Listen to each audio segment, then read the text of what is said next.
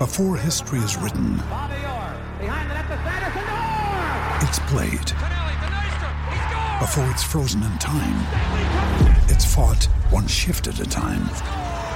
Before it's etched in silver, it's carved in ice. What happens next will last forever.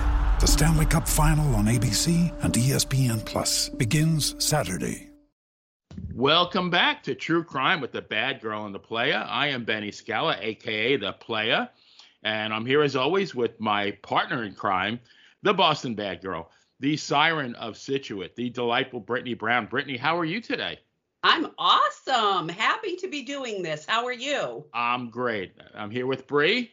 Hey, Bree. She's a fan of true crime as well, maybe even a perpetrator of sorts. Well, my fellow true crime enthusiasts, we have, I think, quite the episode for you guys today. We're going to talk about, in my opinion, one of the most sadistic and scariest human beings that ever walked this earth. Now, if our crack production team gets this right, you're going to hear about a 20-second snippet of a song at the beginning of this episode. Now, the crooner in this episode is not Slim Whitman. It is not Frankie Lane. It is not Bobby Vinton. Who's the other? Bobby Rydell. Nope, it is our subject of the podcast tonight, the one and only Charles Manson, believe it or not.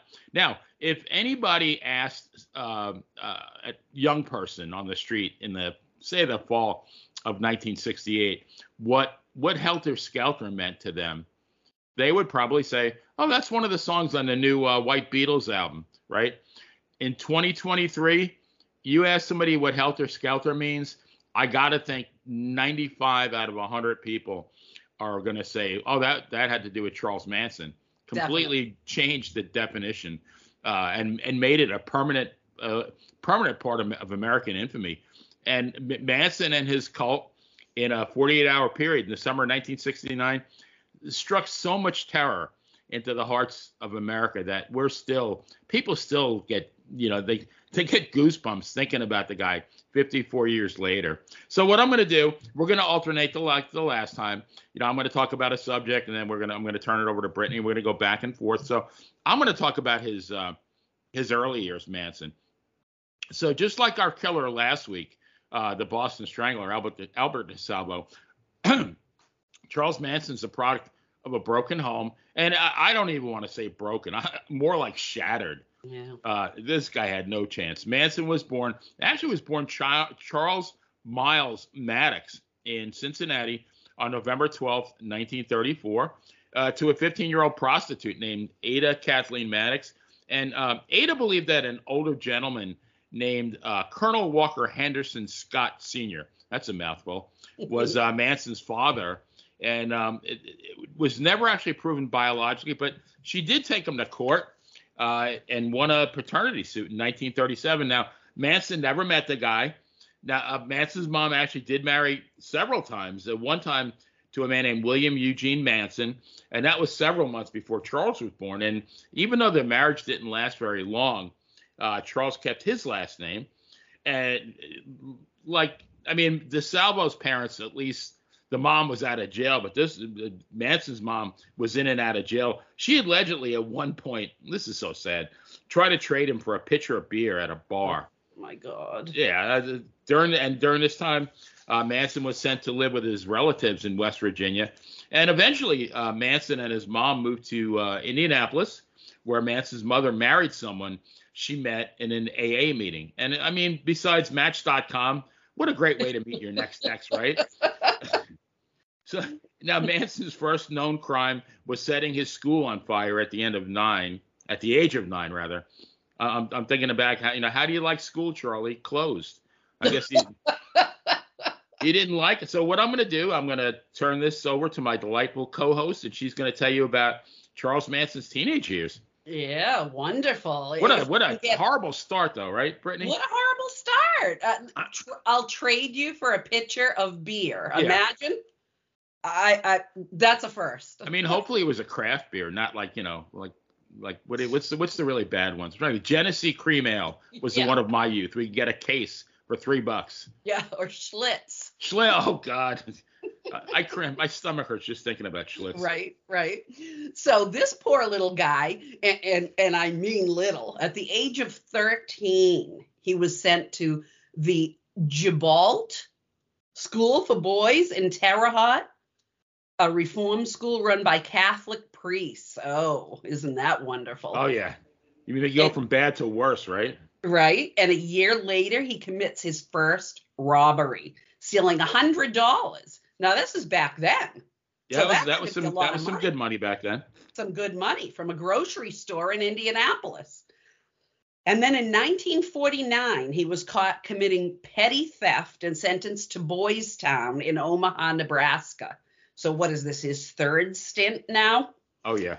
He escaped after 4 days because he doesn't like any of those schools. And he went on a crime spree, eventually landing in the Indiana Boys School. At the Indiana Boys School, this is wonderful, he was beaten, raped, and tried to escape 18 times. You'd think after about 12, he'd learn his lesson. Like, I'm not getting out of here, right? Give it up, right? Okay, just do your sentence, right? So 18 times he tries to escape. In 1951, he and 2 other students did escape. So I guess that's why he held out. Stole a car and headed to California. He was arrested in Utah and sent to the National Training School for Boys in Washington, D.C. He certainly made his way around the country. Oh, yeah, he equal opportunity offender there. Absolutely. Here, he tested out with a 109 IQ, but was deemed to be aggressively antisocial. Isn't that interesting? I mean, can you blame the guy? I mean, no, well, we say that, but then again, I'm sure there were many, many other youths who had a similar upbringing, but they didn't turn out to be Charles Manson either. Right. Thank God. Right. Exactly. One was enough. Oh, yeah. Yeah. So then in 1952, this is wonderful. He was caught raping a boy at knife point. He was transferred to the Federal Reformatory in Petersburg, Virginia. He committed a number of offenses there and was sentenced to maximum security reformatory in, I don't know if I'm saying this right, Chillicothe, Ohio. Oh, Chillicothe, Ohio, where he was to remain until his 21st birthday. Imagine all of this, all these trips, all these boys' schools and prisons and everything before 21. He was paroled early and in May 1954 went back to live with his lucky aunt and uncle in West Virginia. Unreal. So I'm going to talk about his early adulthood, and I'd like to say it got better, but it didn't. I mean, he was circling the drain already. So he actually married a hospital waitress named Rosie Jean Willis in January 1995. He stole a car in Ohio. I mean, I guess wherever he is, I guess he feels like he needs to commit a crime somewhere. I think maybe he just liked to travel, and he wanted. Well, some people talk about all the different hotels they stayed at, and this guy maybe bragged about all the different jails he was in. Who knows? Right. But by now, he steals a car in Ohio, and they set out for Los Angeles. Go West, young man.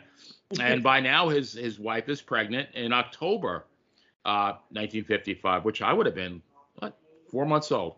Manson is arrested for stealing the car and driving across state lines. He was given 5 years probation, again arrested in March 1956 in Indianapolis, and he was sent to 3 years prison. 3 years prison at Terminal Island in Los Angeles. That doesn't sound very good. Terminal Island. No. I mean, when I think of terminal, I think of terminal cancer. I mean, it doesn't end well. I can't imagine Terminal Island ended much better. I don't think so. No. And on April 10th, 1956, Manson's wife gave birth to Manson's son, Charles Jr., while Manson was still in prison. I looked him up. I thought maybe he was still alive, but he passed away. I think he didn't live too long. 1992, I think. He lived to about 36. I don't really know much about him, but I mean, with that name, geez, you're already doomed. Oh my God. So he continued, and the thing is, he committed crimes of all sorts. I mean, he pimped people. He stole cars. He robbed grocery stores. He raped a kid. What else? I mean, forged checks. I mean, you name it, he did it. And so by the time when he was paroled in March of 1967, he would have been about 32 and a half.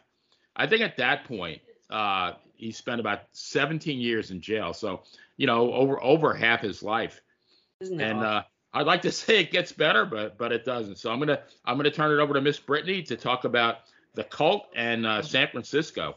Ooh, the Cult, yes. So less than a month after his release, he moves to Berkeley, California. He starts attending and am I saying this right? Haight-Ashbury? Haight-Ashbury, yeah. Yep, Haight-Ashbury Free Medical Clinic.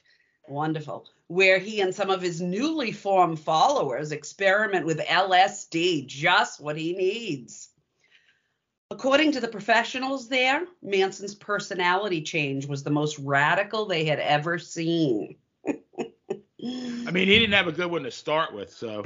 Yeah, I'm thinking like, okay, well, all right, let's see what happens. The needle didn't need much pushing there, I don't think. Right, yeah. So now we go to San Francisco, and he meets Mary Bruner, a college graduate who works at Cal Berkeley. He moves in with her and then befriends the very well-known Lynette Squeaky Frome. Oh, yeah. And convinces her to move in with them. Before long, there were 18 females living at Bruner's home. I wonder if that's what she expected when she asked him to move in. Yeah. After a while, the quote-unquote family starts traveling through California in a dilapidated old school bus, kind of like an evil version of the Partridge Family. Yeah, I'm trying to think of that song they sang. Come on, get happy. I don't think there was like Come on, get murdered maybe or something like that. But Unreal. they all seemed so happy. Yeah. Well, initially he preached a gospel of love. It was like love, sex, drugs, and rock and roll. But that, as we're going to explain, that quickly unraveled. So Manson actually met Beach Boy Dennis Wilson in the summer of 1968. Wilson had actually picked up some members of the family hitchhiking, and he drove them back to his house, which was a huge mistake because they all decided to make themselves at home and move in there. They actually caused Wilson to flee his own home and then live in a basement apartment somewhere. You imagine that the guy lives in would now probably be a multi-million-dollar mansion, and he's living in some studio apartment because these people have literally taken over his place. Now Wilson did introduce Manson to Terry Melcher, who was the Byrds producer. Now, what songs? I'm trying to think. The Byrds were Mr. Tambourine Man, Hey Mr. Tambourine Man, Turn Turn Turn. A great group in the late 60s. And Melcher, though, was also the son of Doris Day. Now, besides the song that you would have heard at the beginning, Manson recorded he recorded a number of songs. There was one called Cease to Exist. And actually, Wilson renamed it and released it by the Beach Boys as the B-side of one of their singles. And they asked Wilson, well, why didn't you give Manson credit for it? And they said, I gave him about $100,000 worth of stuff, which I'm thinking that the family probably helped themselves to the $100,000 of stuff. But so Manson was told by Melcher that he would, quote unquote, get back to him. And Manson, I think, was, even though he was street smart, I think he took it at face value that, this guy said he'd get back to me. He said it was great. Well, of course, the guy was blowing smoke up his ass, never got back to him. Yeah. And after that, Manson and a couple of family members went to visit Melcher at his house. They had been there before. The only problem was Melcher no longer lived there. The house was now rented. And this becomes like very, very impactful later on. It was now rented by film director Roman Polanski and his wife, actress Sharon Tate. And Manson took the rejection by Melcher as a rejection by the establishment. He won. Now, we always talk about in wrestling, what if? What if Magnum TA didn't have that car wreck with his Porsche? I mean, guy would have been maybe one of the greatest I think one of the greatest of all time. What if Melcher actually signed Manson to a recording contract? How would this have turned out? I can't even imagine. Right? I mean, it sounds like in his own way he really wanted to be a part of the establishment. I mean, he had been rejected. Now I'm trying to play amateur psychologist, and that was one of the disclaimers. neither Brittany nor I, or our psychologists, forensic experts, detectives, anything. We just happen to love true crime, and everything here is our opinion. But I really think that, for 30 something years, the guy was rejected. I mean, his own mother tried to trade him for a pitcher of whatever it was, Schlitz, not Heineken, but and this, he did have a musical talent. I think he learned how to play the guitar in one of his numerous stints in jail. Had plenty of time, took the time to write some songs. And this now, I mean, shoot, I'm meeting with the Byrds producer, and I'm hanging out with one of the Beach Boys. This is my big chance. And then when that got dashed, I think that was probably one of the last straws for him. So Brittany's going to talk about, it's called It Continues to Unravel, and when they moved to Spawn Movie Ranch. Yes. Look, Bumble knows you're exhausted by dating. All the, must not take yourself too seriously, and 6'1" since that matters, and what do I even say other than, hey? Well, that's why they're introducing an all-new Bumble. With exciting features to make compatibility easier, starting the chat better, and dating safer. They've changed, so you don't have to. Download the new Bumble now. Absolutely. That was in August 1968. After being evicted by Wilson, Manson and family happened upon Spawn Movie Ranch, once used as a TV and movie set for Westerns, but now a horseback riding venue.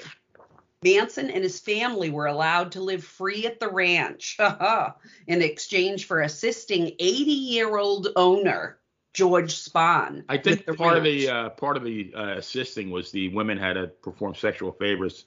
That is correct. Yeah. That is absolutely true. So I had that in there. Right. So yeah, they all took care of good old George, literally. And they also cleaned up and kept everything all nice and tidy. And it was during this time that Manson developed his helter-skelter philosophy. There would be a race war between the blacks and whites, which the blacks would win. However, the blacks would need someone to assist them. And that is where Manson would come in, because he believed that the Beatles song was talking to him directly. Imagine that. Even back then. Ugh. The mood of the ranch turned from unbridled sex and love to preparation for the upcoming war. Yeah, it gets worse and worse. And he really thought that, I mean, it wasn't like he heard this Beatles song and he's, wow, this kind of portrays what we're trying to do. It's like he really thought that Lennon and McCartney were talking directly to him, telling him to do what he needed to do. But so here's where it really totally unraveled. So on July 1st, and I mean, this is the summer of 1969, Manson shot a 22-year-old drug dealer named Bernard Crowe in a drug deal gone wrong. And now Manson thought, number one, that Crowe was a member of the Black Panthers, and number two, that he killed him. And both assumptions weren't correct, but Spawn Ranch, and this is kind of really where, like, now, they're preparing for war. It was in high alert in anticipation of retaliation from the Black Panthers. Manson actually went to the Straight Satan's motorcycle club. Now, there's a wholesome group, right? Yeah. To act as security for the ranch. And here's the first one. Now, everybody, when people think about Manson, the Manson family, they always think about the two murders we're going to talk about in a little bit. Sure. But the first one actually happened on July 25th. So Manson family members Bobby Beausoleil. What a beautiful name too, Beausoleil. And so I'm gonna show off my 8 years of French because I never really get to use it. That means beautiful son. Not so much though. Mary Bruner and Susan Atkins, and they visited a music teacher and a UCLA PhD candidate, Gary Hinman. They were trying to get him to join the family, but what they really wanted, they had heard that he recently inherited about $20,000 and they needed money. And so this is like, a quick $20,000. And Hinman said he didn't have any money. So he actually was stabbed to death by Beausoleil. Now Manson was there at one point. This happened over a span of a couple of days. Manson actually, I believe, tried to slash Hinman's ear off with a sword. Yep. But he wasn't there when the actual murder happened. Beausoleil was found several weeks later, sleeping in Hinman's car, still wearing the same bloody clothes. So I guess, intelligence wasn't one of his fortes because. And what do you think? What do you think is going to happen? Cop sees you in an obviously stolen car wearing bloody clothes. And now the words "political piggy" were written on the wall, as well as a drawing of a panther paw, because what Manson was trying to do, he was trying to ignite this war. He was trying to frame these killings on the Black Panthers. Yep. What a guy. So that was the first one. Now Brittany's going to talk about what I really call Helter Skelter, the 2 nights in August. Oh yeah, the 2 nights in August. On the night of August 8th, night 1, 1969, Manson gave Tex Watson orders to visit the former Melcher house at 10050 Cielo Drive in Benedict Canyon and totally destroy everyone in the house and make it as gruesome as you can. So Watson takes Susan Atkins, Patricia Krenwinkel, and Linda Kasabian. And she's from New Hampshire, by the way. Oh, is she? Yeah. Oh, and that's right. She was arrested in Concord, New Hampshire. That's correct. Yeah. All right. And she acted as the lookout. Thank God that's all she did. Watson stabbed and then shot Stephen Parent, a friend of the caretaker on the property. I believe he was waiting in his car for the caretaker. Yes, that is correct. And they just came up and slaughtered him. Yep. On their way into the house. Yes, ma'am. Watson cut a hole in a window screen and let Atkins and Krenwinkel in. They woke up the first victim, Wojtek Frykowski, and Watson uttered the words, "I am the devil, and I am here to do the devil's business." Can you imagine I try to put myself in the place of this guy being woken up, and you see these people, carrying knives with guns, and there's a whole bunch of them, and they say something like that. I know. My God, I just cannot imagine what could have been going through any of their minds. Right. But this, yeah. Oh my God, I probably won't sleep tonight now. So actress Sharon Tate, who the poor lady was 8.5 months pregnant.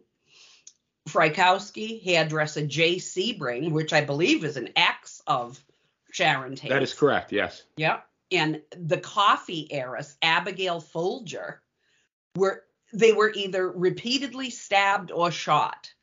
Frykowski actually managed to escape the house, but was both pistol whipped and stabbed by Watson on the front lawn, I believe.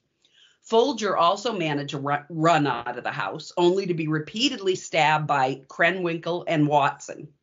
Sebring, the hairdresser, was shot, stabbed, and hung by Watkins, because I guess the shooting and the stabbing wasn't quite enough. Right, yeah. So, yeah, he'll just hang him. Tate was stabbed by Watkins and Atkins. And again, after the murders, Atkins wrote "pig" on the front door with Tate's blood.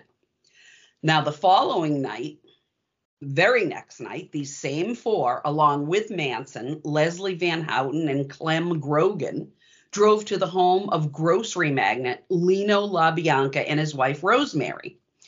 The Manson family had attended a party at the house next door the previous year, so I guess they decided, well, why not? Let's go next door. Yeah, familiar with the neighborhood.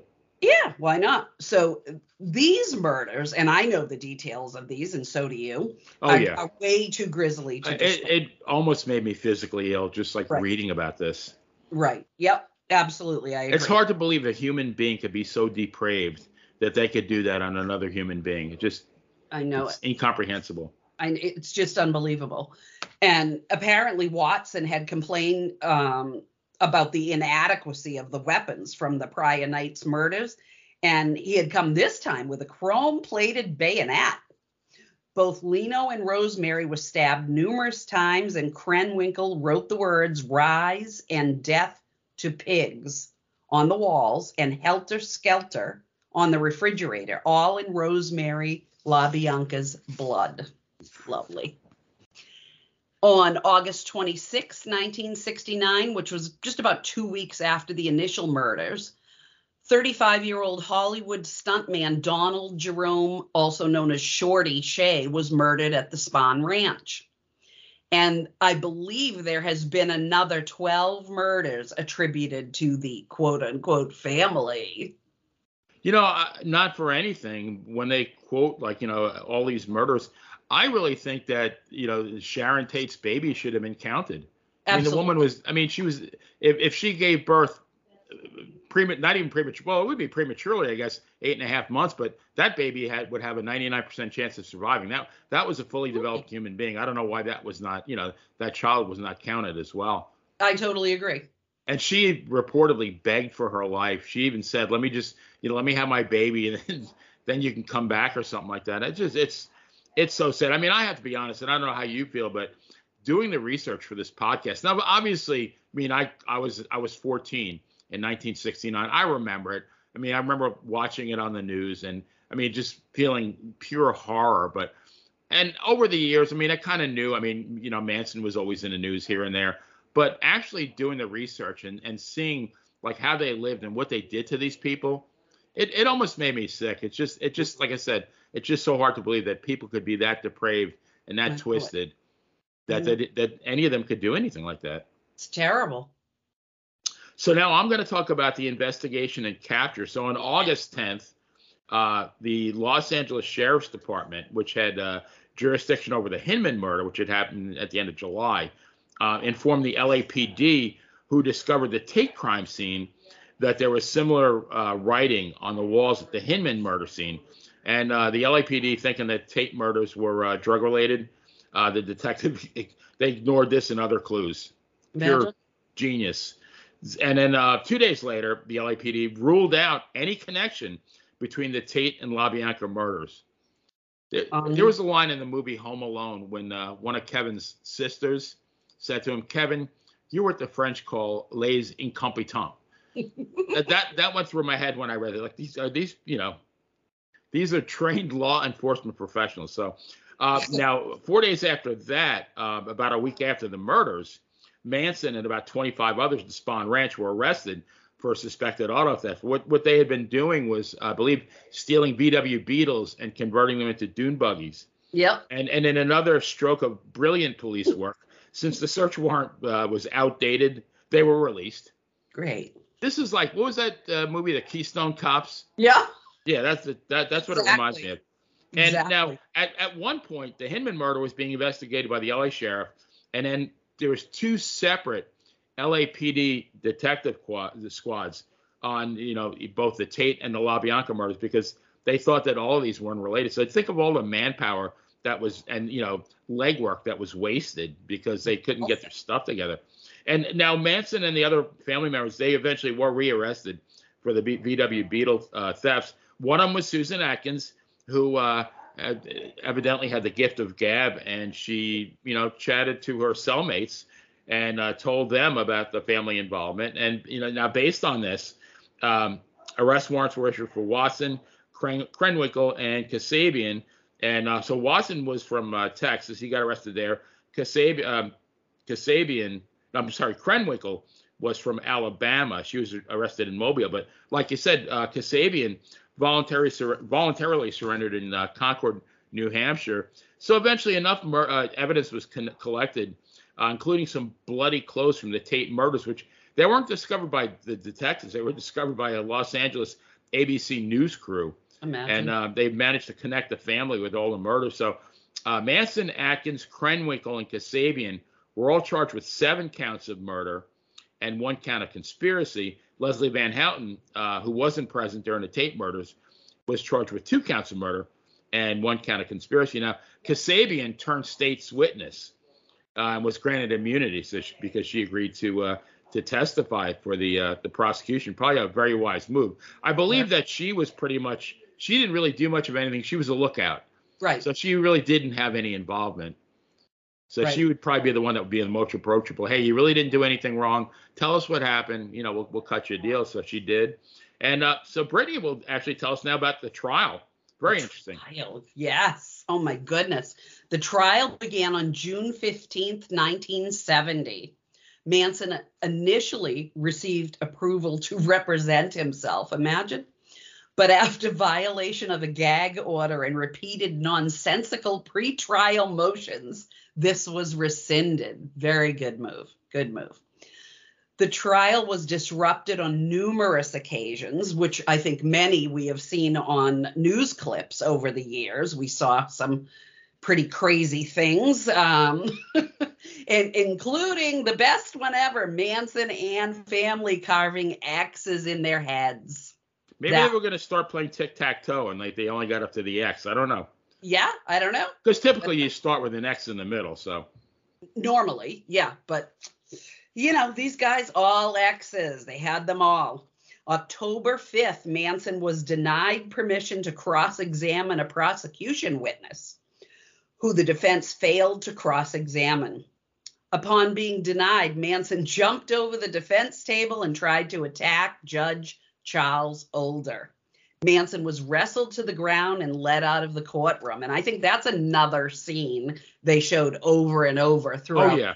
And supposedly the judge started packing a pistol after that. Oh, yeah. Wow. I don't blame him. Oh, yeah. Absolutely not. Yeah. So the prosecution rested its case on November 16th. 3 days later, the defense rested without calling a single witness. Manson had reportedly told Atkins, Krenwinkel, and Van Houten to testify that he, meaning Manson, had no involvement in the crimes, but this was denied. So on January 25th, 1971, the four were found guilty on all counts. Then on April 19th, 1971, they were all sentenced to death, which eventually was changed to life after the death penalty had been abolished in California. Tex Watson was tried separately and found guilty of 7 counts of first-degree murder and 1 count of conspiracy. He was also sentenced to death, which again was changed to life in prison. Now, Benny, you are going to tell us all where they all are now. Where are they now? So let's start with the star, Manson. Mm. So Manson died at a Bakersfield, California hospital. I think he had colon cancer at the age of 83, November 19, 2017. So after being in prison for 48 years. So if you tack on the 17 before he got to California, out of an 83-year life, he was probably in jail for 65 out of 83 years. Imagine that. And starting trouble the other 18. Absolutely. Unreal. Now, Tex Watson is still alive. He'll be 78 on December the 2nd. He's been in prison for the past 54 years, and he's at the Richard J. Donovan Correctional Facility in San Diego. Susan Atkins died at the Central Women's Facility in Chowchilla, I think it is, California, on September 24th, 2009, at the age of 61, after spending nearly 40 years in prison. Patricia Krenwinkel. So there's 2 of them who are still, actually 3 of them are still in prison. She's still alive. She's incarcerated at the California Institute for Women in Chino, and she'll be 76 on December 3rd, and she's been in prison for the past 54 years. So you're talking about people who, they were like 21, 22. I think Susan Atkins, I believe, was like 20. Yeah. These are young kids. Now, Van Houten, she's 74. She was actually released on July 11, 2023, after serving nearly 50 years in prison. She was the one, actually. The Tate LaBianca murders were committed around 2 weeks before her 20th birthday. Bobby Beausoleil actually turned 76 today, and he's been in prison for the past 54 years.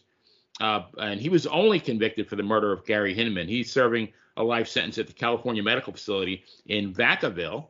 And then the infamous Squeaky Fromm, who was not there during the murders, but she was arrested on September 5th, 1975 in Sacramento after a failed assassination attempt on then President Gerald Ford. So she received a life sentence. And on December 23rd, 1987, she escaped from federal prison camp Alderson in West Virginia. She got captured 2 days later. Merry Christmas, on Christmas Day, and was incarcerated at the Federal Medical Center in Carswell in Fort Worth, Texas. And she was paroled on August 14th, 2009, after 35 years in prison. But one thing I want to go back on, Tex Watson, was a honor student in high school, was the captain of his high school football team. I think he set several records in track and field. I think Susan Atkins was studying to be a nun. Leslie Van Houten was a beauty queen. Beausoleil was a musician. These were all, I mean, they were at one point they were normal. Yeah. Somehow, like in Watson's case, I believe Watson was in college in Texas, went to go visit a friend, a fraternity brother on break who lived in California. Oof. When he was in California, California was drugs in the late 60s. Got there, never went back, and then once these people met Watson, I guess that's what I'm trying to. Watson had this way of emptying these people's minds out of everything they knew, and then just put his doctrine in there. Yeah. And I mean, give the devil his due. That, I mean, look at how many people he influenced by doing this. And this is not really I think we said he tested out at a 109 IQ. 109, Which that's probably about average, right? Yeah. Nothing. I mean, Mensa wasn't going to be knocking on his door. He wasn't going to be pushing any buttons at NASA or anything like that, or working at the Mayo Clinic. But I mean, the guy had an unbelievable amount of charisma. Absolutely. And most people use charisma for good, but this was one man that he had an agenda and he carried it right through to the end. And I'm amazed at the loyalty that these followers had to him, even after he was in jail. I mean, I believe when they wanted the defense to testify, the girls, that he had nothing to do with it. Mm-hmm. I think they would have done it. I do too. Just to make sure that they had that much. I believe he told them that he was Jesus Christ and Satan all rolled into one. He did. And now, I was going to ask you this before. I'm sorry, I forgot. But you told me a story about Manson last time from your own personal experience. You have to tell it again. Yeah. So what happened was I was in 9th grade. And I was in a news media class, and I wanted to get my very first A because I was like a B student. So, and my sister was an A student. So I said, I'm going to get an A. And I'm not going to get it by doing a byline on Andrew Jackson or George Washington or John Quincy Adams. I'm going to do the byline on Charles Manson because I can guarantee you nobody else is going to do that. And I was right. And I also got an A+. But what you were supposed to do is see if there was any way you could get something besides just writing the byline, get something that you could bring and show to the class. So I said, oh, great. Let me, watch TV, find out where Charles Manson is. And then I called 411 again, the ever lovely 411 for Vacaville Prison in California, which is where he was at the time. And I called and asked for him. And I thought, back being a 9th grader from a little tiny town, never leaving this little tiny town, so very naive, I'm thinking they're going to put him on. So I'm like, waiting to be put on hold, and then he's going to come on and say, yeah, what's up? And I was going to request. I was just in the kitchen. I was peeling potatoes. I'm sorry. I kept you waiting. Yeah. I was making some license plates. Can you hold on? Exactly.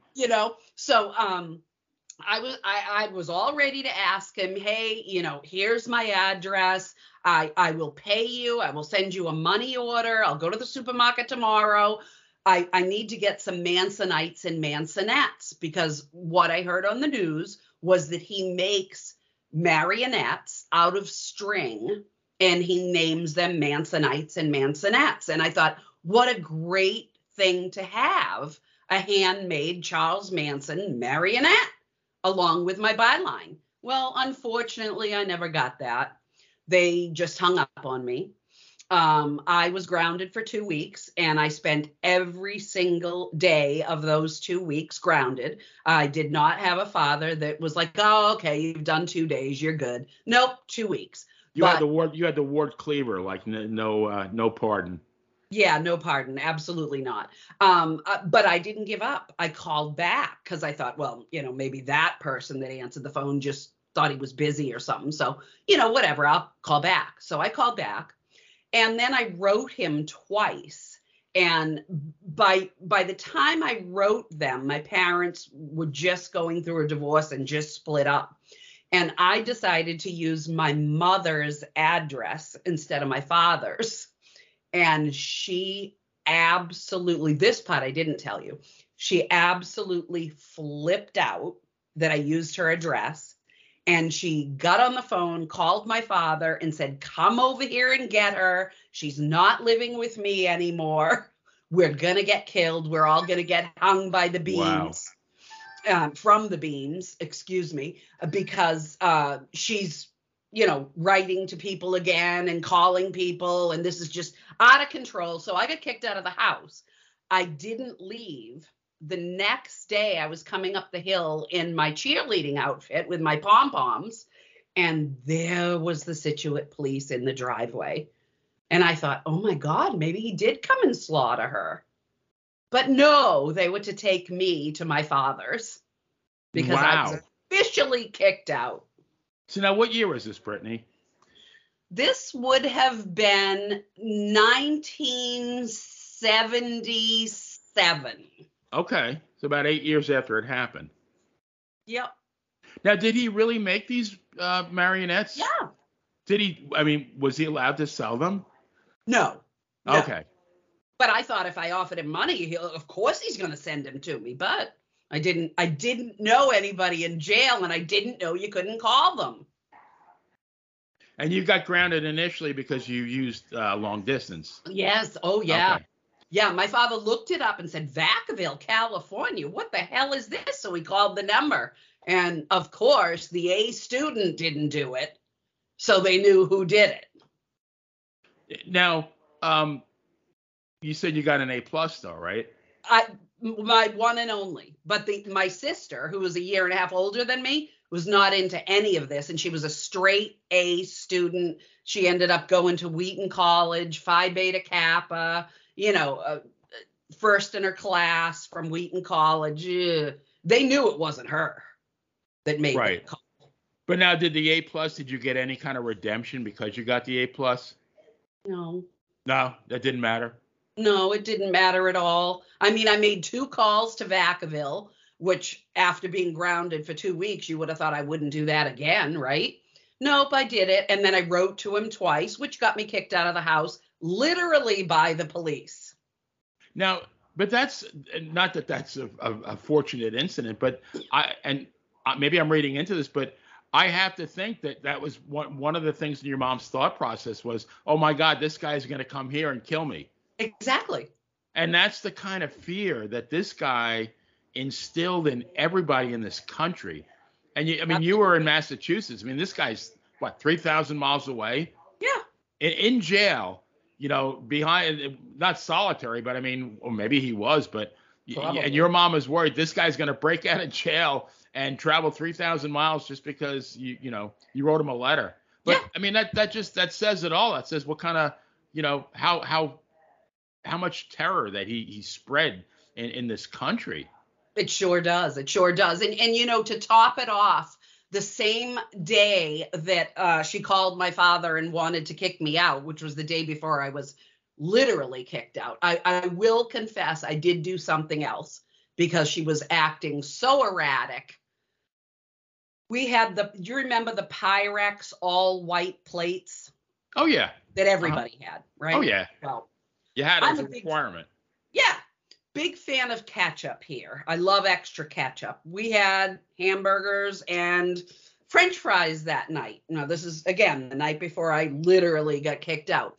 So when my mother came to collect the plate, I wrote pig in ketchup.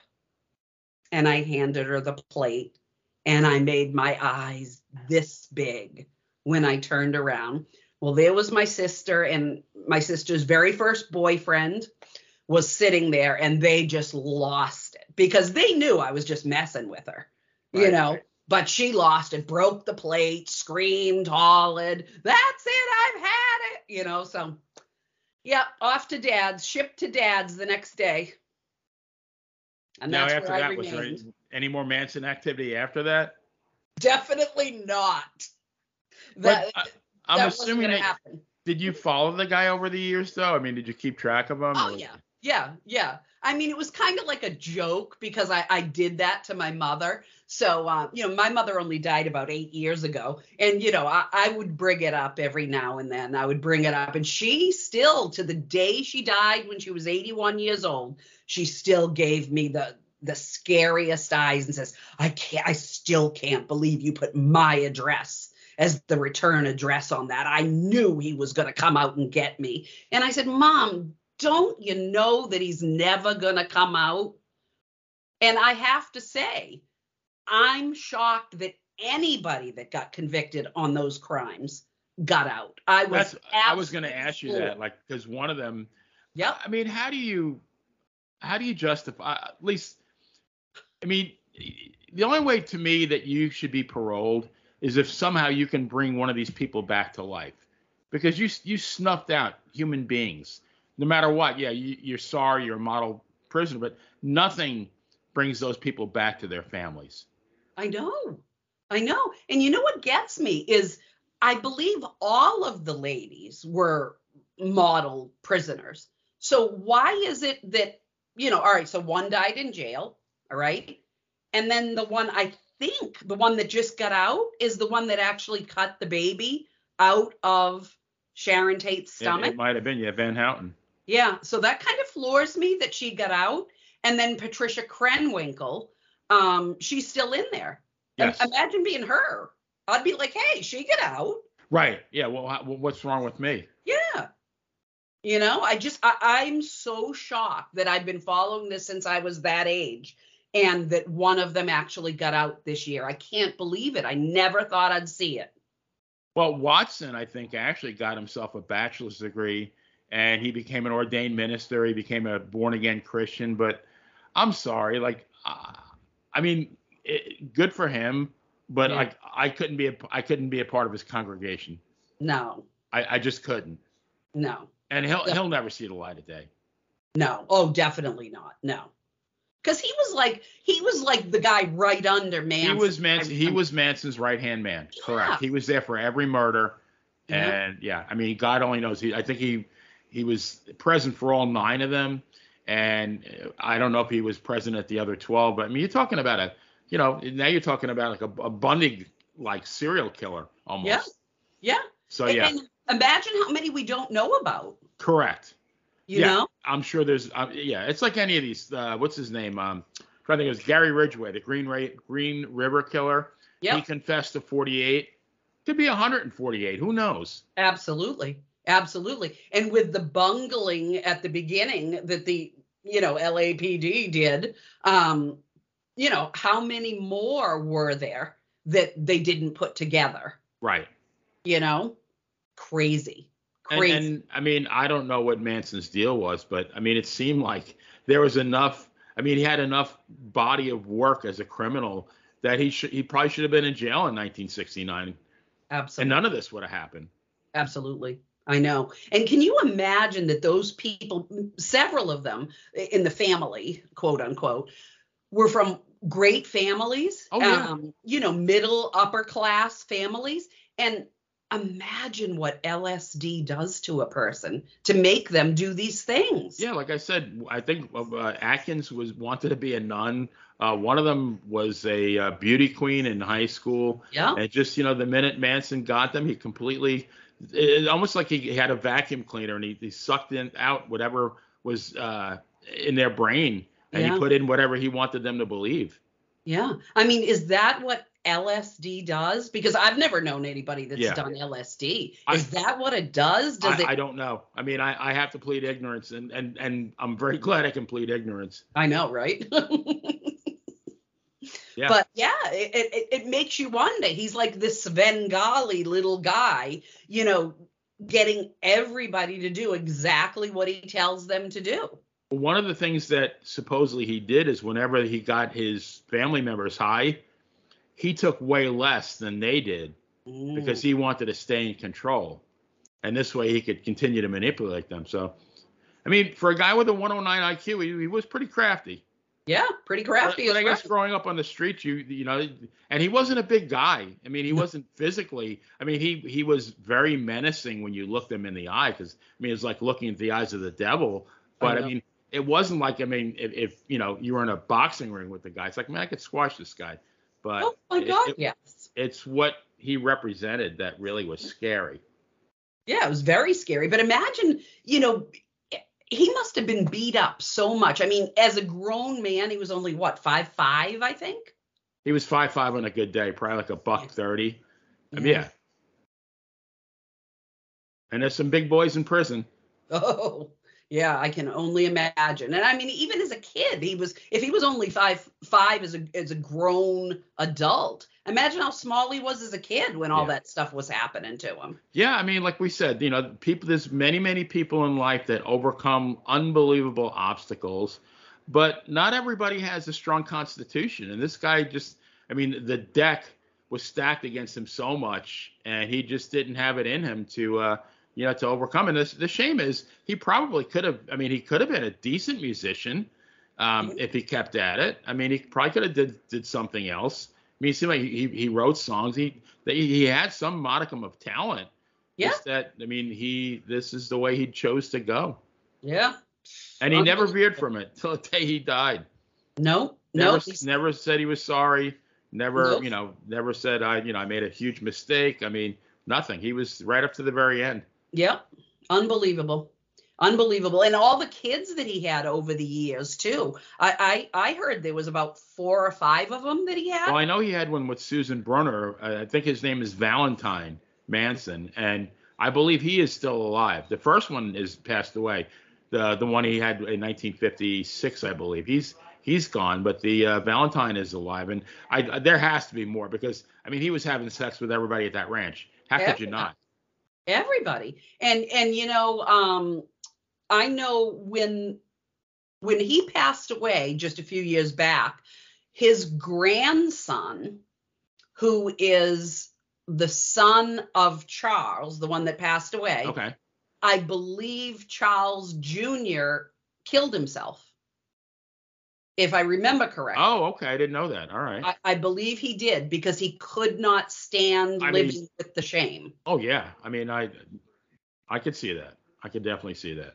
Yeah. Yet the grandson, he's on Facebook. He lets you know who his grandfather was. He went and did all the interviews. He really? Okay. Oh, yeah. He raised money for the services. And I actually purchased one of the leaflets from the service. So I have that in my murder memorabilia room. Wow. Yeah. And so that paid for the service, selling all those. I think he had 250 of them made. Okay. And he sold them all. And of course, that was one of my prized possessions upstairs, right on the wall. One of the only things I ever had to sign for. Okay. Proud of that. I mean, even out of evil, sometimes good arises. Yeah, well, I mean, this grandson of his, he's a good-looking guy. He's younger than me. He's probably, I don't know, maybe around 40. He's married, got children, but he has no problem telling who he is. Yet his father couldn't live with it. But he leads a normal life, you know. Wow. I'll tell you, if I was related to him, I wouldn't let anybody know. I'd change my name. God. That's what I would do. Absolutely crazy. To have that stigma, you know, hanging over your head in this world, it would not be a good thing. Yeah, especially Junior, huh? Right. Yeah, absolutely. Jeez. At least Valentine's a Valentine. Did you enjoy this, Miss Brittany? I loved it. I thought this was the best one. So good. How about I agree. So should we come back and do another one? Absolutely. All right. Well, we're going to figure out what we're going to do. Hopefully you folks out there enjoyed this as much as we did. Hopefully you learned a thing or two. I mean, I have to say I absolutely learned. I mean, I knew of the crimes. but I did learn a lot more, probably more than I maybe wanted to know. But yeah, I got quite the education from this, and I believe Brittany did the same. Although she had a head start on me because she was pen pals with the guy, almost. But all right, folks. Well, thank you for listening, and we'll see you next time. Tune in to True Crime with the Bad Girl and the Playa. Have a good night.